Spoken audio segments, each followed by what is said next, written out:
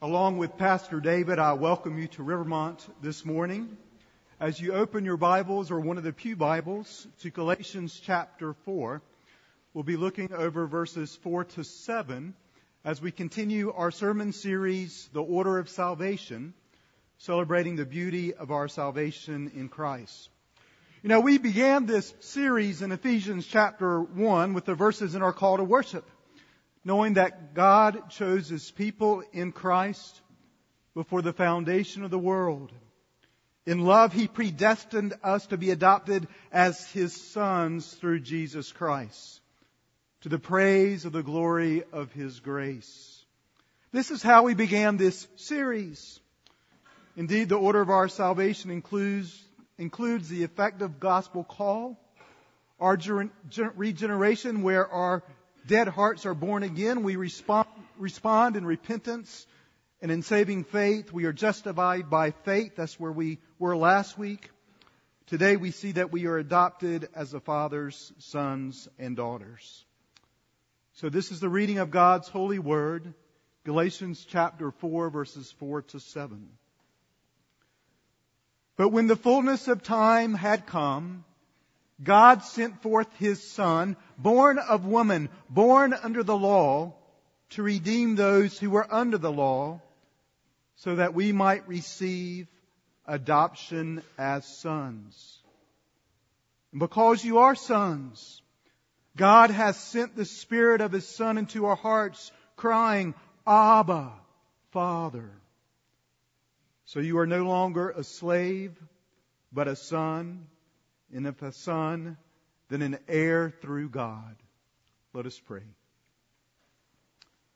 Our gracious Father, we bow in your presence, knowing that we could not even come into your presence apart from your mercy and your grace to us in the gospel. We praise you that you loved us from before the foundation of the world. And as we come before you with our burdens and our joys, we pray that for this moment you would unburden our hearts to focus upon the things of greatest importance that you have given to us in Christ. So Holy Spirit, come and make known to us the meaning of these great words. Write them upon our hearts for Jesus' sake. Amen. Well, by way of encouragement in the Spirit of Christ, as we rest in God's salvation, please hear that God desires to give us a deep and abiding assurance that we belong to Him. Why? Well, because of the magnificent work that He has done for you and for me in the gospel of His Son. You know, all the threads of our problems and all the things that fill our daily lives are best understood in the context of our relationship with Christ. Why? Well, because we've been held firmly by God in His gracious sovereign hand, and He has promised that He will never let us go. For we are His beloved sons and daughters. Now in Galatians 4 and in the parallel passage of Romans 8, 14 to 17, the abiding assurance that we have in Christ is made crystal clear by virtue of the wonderful name that God has given to call Himself in relation to us. He is Father. We also see this by virtue of the wonderful name that God has given to us, that we are able to under ourselves in relationship to Him. We are sons and daughters. Now, He doesn't call us His children simply to have terminology by which He can address us. No, He calls us sons and daughters, and we call Him Father because this is the nature of the relationship that He sustains for those who know Him. He intends that His saved people who know Him to relate to Him with trust and in intimacy as our Heavenly Father. It grows out of His great love for us in Christ. For it is His love that He has made us His children. Oh, it's the most wonderful thing that God the Father can do for us, to call us sons and daughters, and for us to know it in the depths of our hearts. His timing is perfect. His plan for your life is wonderful indeed. His love is absolute. For sons and daughters, God reveals His love in these verses. First of all, in His plan, which is in verse 4, the purpose in verse 5, and the privilege in verses 6 to 7. But let's first begin with the plan in becoming sons and daughters. This is in Galatians 4:4. The plan, we are told, occurs in the fullness of time. Now, to be sure, if you're a history buff, God's providential plan involves a strategic time in human history. The time was right religiously for the Jewish people, for they had cast off their idolatry, which characterized them prior to the Babylonian captivity. They were renewed in their hope for the coming Messiah. The time was right culturally, for Alexander the Great had established the Greek culture and a common language to solidify the world, making it ready for communication of the greatest truth that the world would ever hear. And of course, the time was right politically, as Rome had established her Pax Romana, her Roman peace, opening the door for gospel messengers to travel freely throughout the vast empire. To be sure, God had orchestrated history through His acts of providence in order to send His Son at precisely the right moment in the fullness of time. But oh, there is so much more in this verse, verse 4. For we see that God, the sovereign Lord of the universe, works in history to send forth His Son, His eternal Son, from the glories of heaven to the humility of living in humanity. We hear the same truth in our much-loved verse, John 3:16. For God so loved the world that He gave His only begotten Son, that whosoever believeth in Him should not perish but have everlasting life. Jesus is the Son, whom the Father sent into the world, and whom all the fullness of deity dwells in bodily form. This is Colossians 2. He is the Son before whom the angels of God worship. This is Hebrews 1. He is the Son to whom belongs all power, riches, wisdom, might, honor, glory, and blessing. Revelation 5. And there's more, though, to this plan. For this Son, who is the radiance of God's eternal glory, has come into this world. He is clothed with humanity, born of a woman born under the law. Here's the simple statement of the incarnation of Jesus Christ, with emphasis upon His humanity, born of woman, born under the law. Like any other man, Jesus was responsible to the law of God. He was born under it with responsibility to obey it. Like every man, He had responsibility to obey God's law, yet like no man, He obeyed it perfectly, for He knew no sin. Now, why is all this important? Well, I believe you know most of the answer. He did this. This was so important in the plan of God because we know that salvation belongs to the Lord. Jesus had to be God in order to live a perfect life. And yet He had to be man because only man can substitute for man and die man's death. He had to be God and man, perfectly obedient under the law of God, for God to give His sacrifice infinite value to bear your sin and my sin in His own body upon the cross. Oh, what a glorious God that we serve.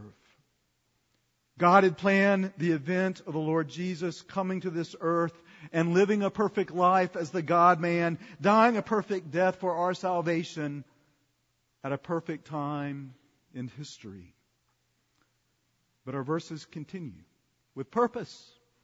And the purpose for sons and daughters is simply to receive what only our elder brother Jesus could do and does do for you and for me.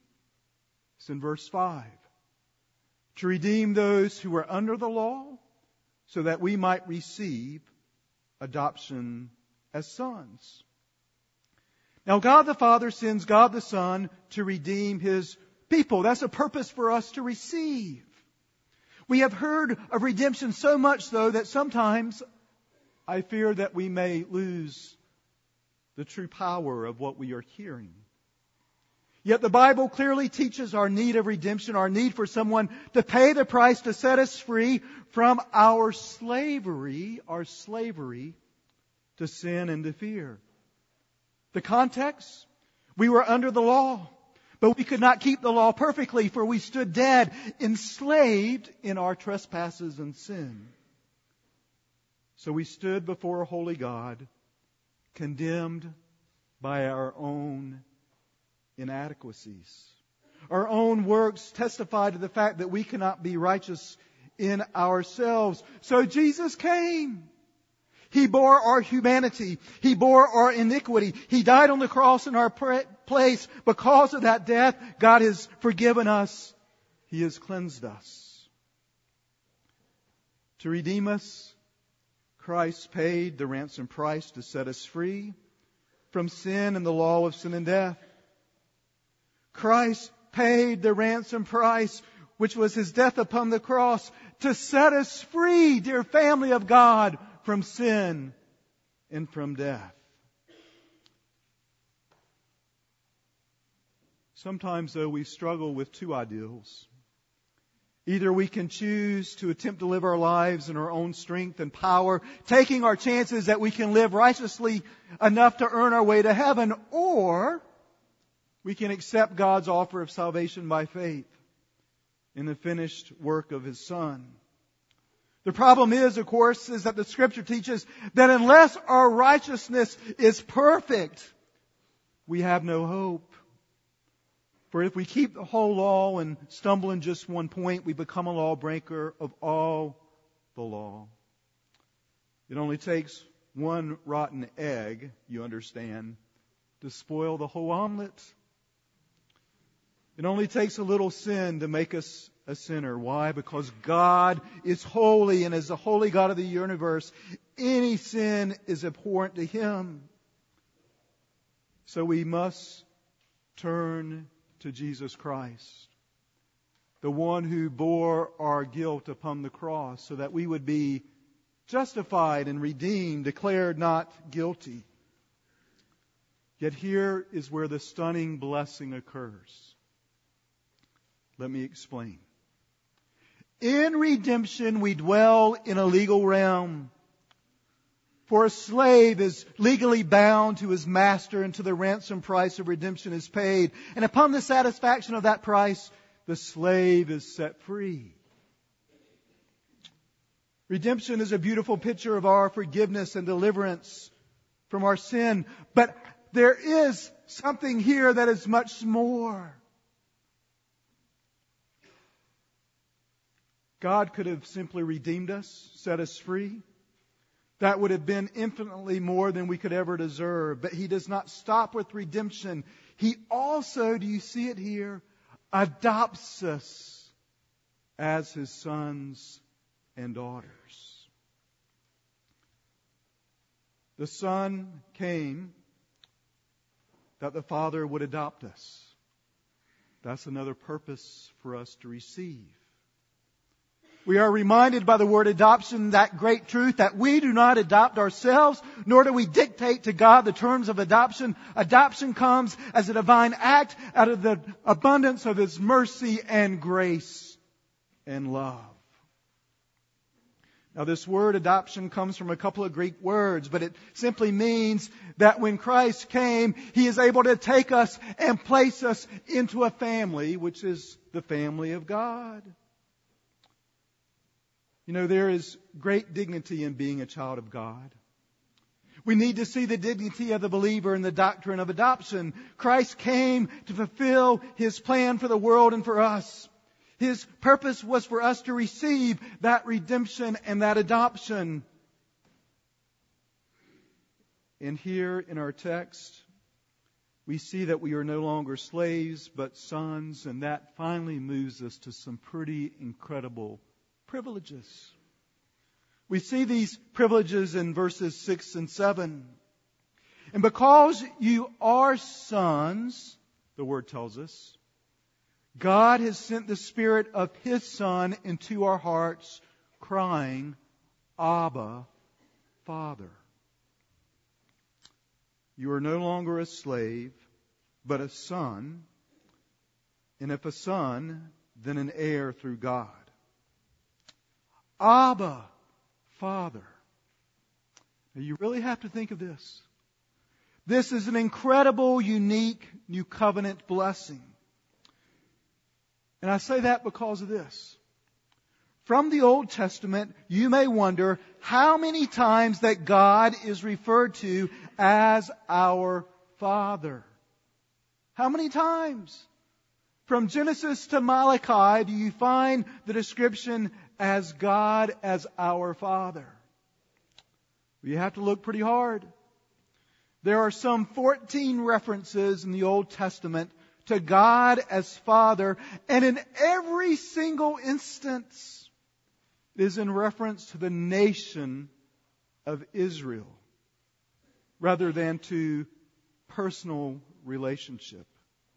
You see, in the Old Testament, we know God as Yahweh, but it was something of reverence, and all God's people didn't even want to say the word. And yet when you step from the Old Covenant and into the New Covenant, you see that Jesus embraces His Heavenly Father and then teaches us to pray, Our Father, which art in heaven. Now this is something else.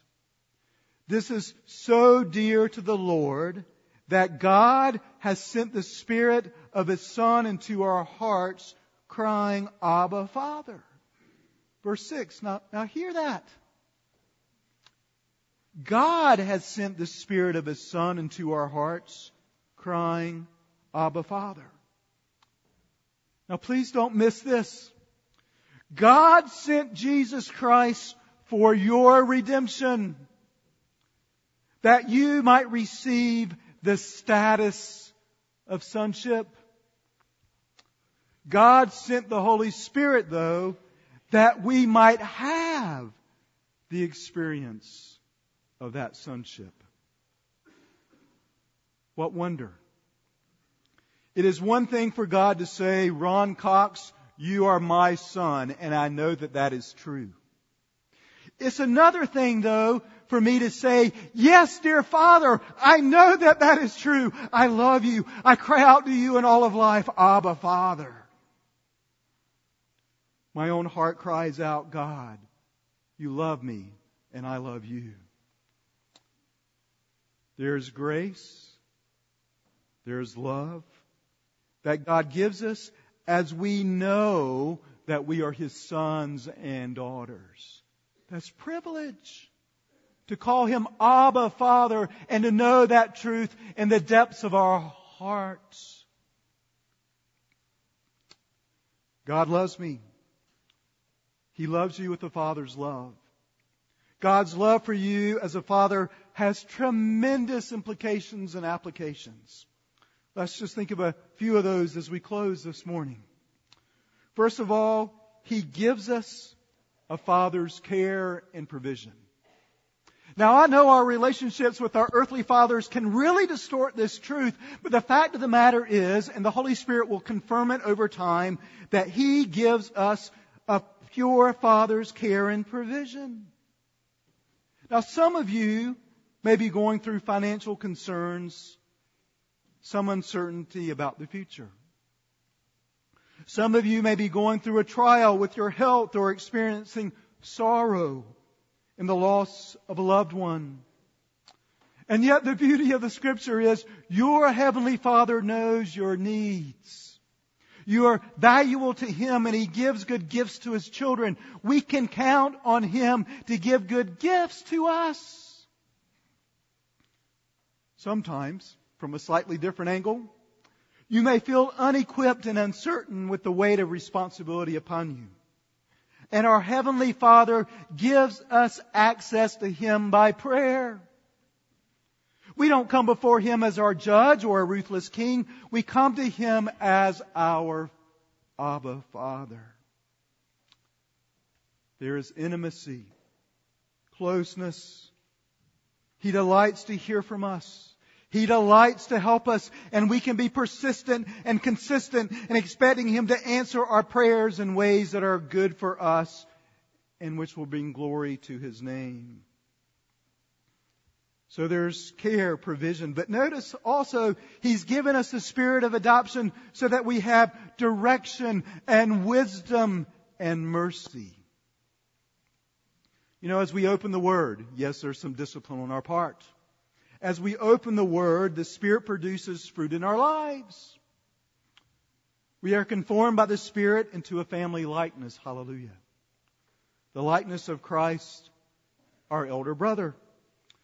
And the Spirit Himself reminds us of His love, encouraging us and leading us to serve Him with joy. Now, this is an experience for us as a family, and sometimes it may take years to work it into our being, but that's what the spirit of sonship does for us. And yet, even when we face difficulties, even when we may face consequences for sins, we will never experience the wrath of God. Jesus has done that for us. Instead, a Father, He disciplines us for our good in order to restore us, to lead us away from sin, to lead us away from destructive behaviors. He will lead us into ways of His love and of His blessing. And notice here that even when we approach our Heavenly Father in repentance, we know that He will not cast us away, for we can always find forgiveness before our Heavenly Father. What a tremendous blessing. Notice too, though, we have intimacy with one another as brothers and sisters in Christ. That changes the nature of our gathering in worship and in fellowship and in service. We encourage and pray for one another. We put to rest quarrels and disputes. That's the nature of being a brother and sister in Jesus Christ. And think of the implication as we come to the Lord's table. It's a family meal. It's a joyful occasion. It's reminding us of why we are brothers and sisters. We are bound together by the blood of Jesus shed in our place, with restored relationship with our Father and with our brothers and sisters. Again, a great blessing. And then finally, I think, as this privilege of calling God Abba Father, we do enjoy eternal intimacy with Him forever. For our destiny is secure. We know that we will be in the presence of our Heavenly Father forever. With hope, we look up. We endure. We persevere. We do not lose heart in the face of trials, in the face of difficulties. We know that we have an inheritance that will never perish, spoil, or fade. We will be made perfect. We receive the fulfillment of all the promises of God. We will experience joy, full joy, abundant joy forever in our Father's presence. Those are astounding blessings that come to us as the dearly loved children of God. As the Apostle John puts it, see what kind of love the Father has given to us, that we should be called children of God. And that is who we are. May the Lord bless us with the abiding assurance of His love for us in Christ. By virtue of the wonderful name that God has given to us, that we are able to understand ourselves in relationship to Him. We are sons and daughters.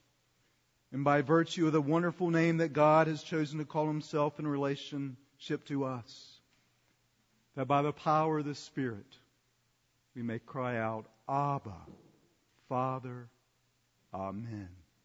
Let us pray. Abba, Father, We praise you for all your mercies to us. We praise you for this wonderful truth that you are our Father in heaven through Jesus Christ, your Son. That we are your sons and daughters. Father, we give you thanks for your love, even though we were not deserving in ourselves. We know that you are faithful and you are good. Draw us, cause us to abide in the depths of your love. In the name of Christ we pray. Amen.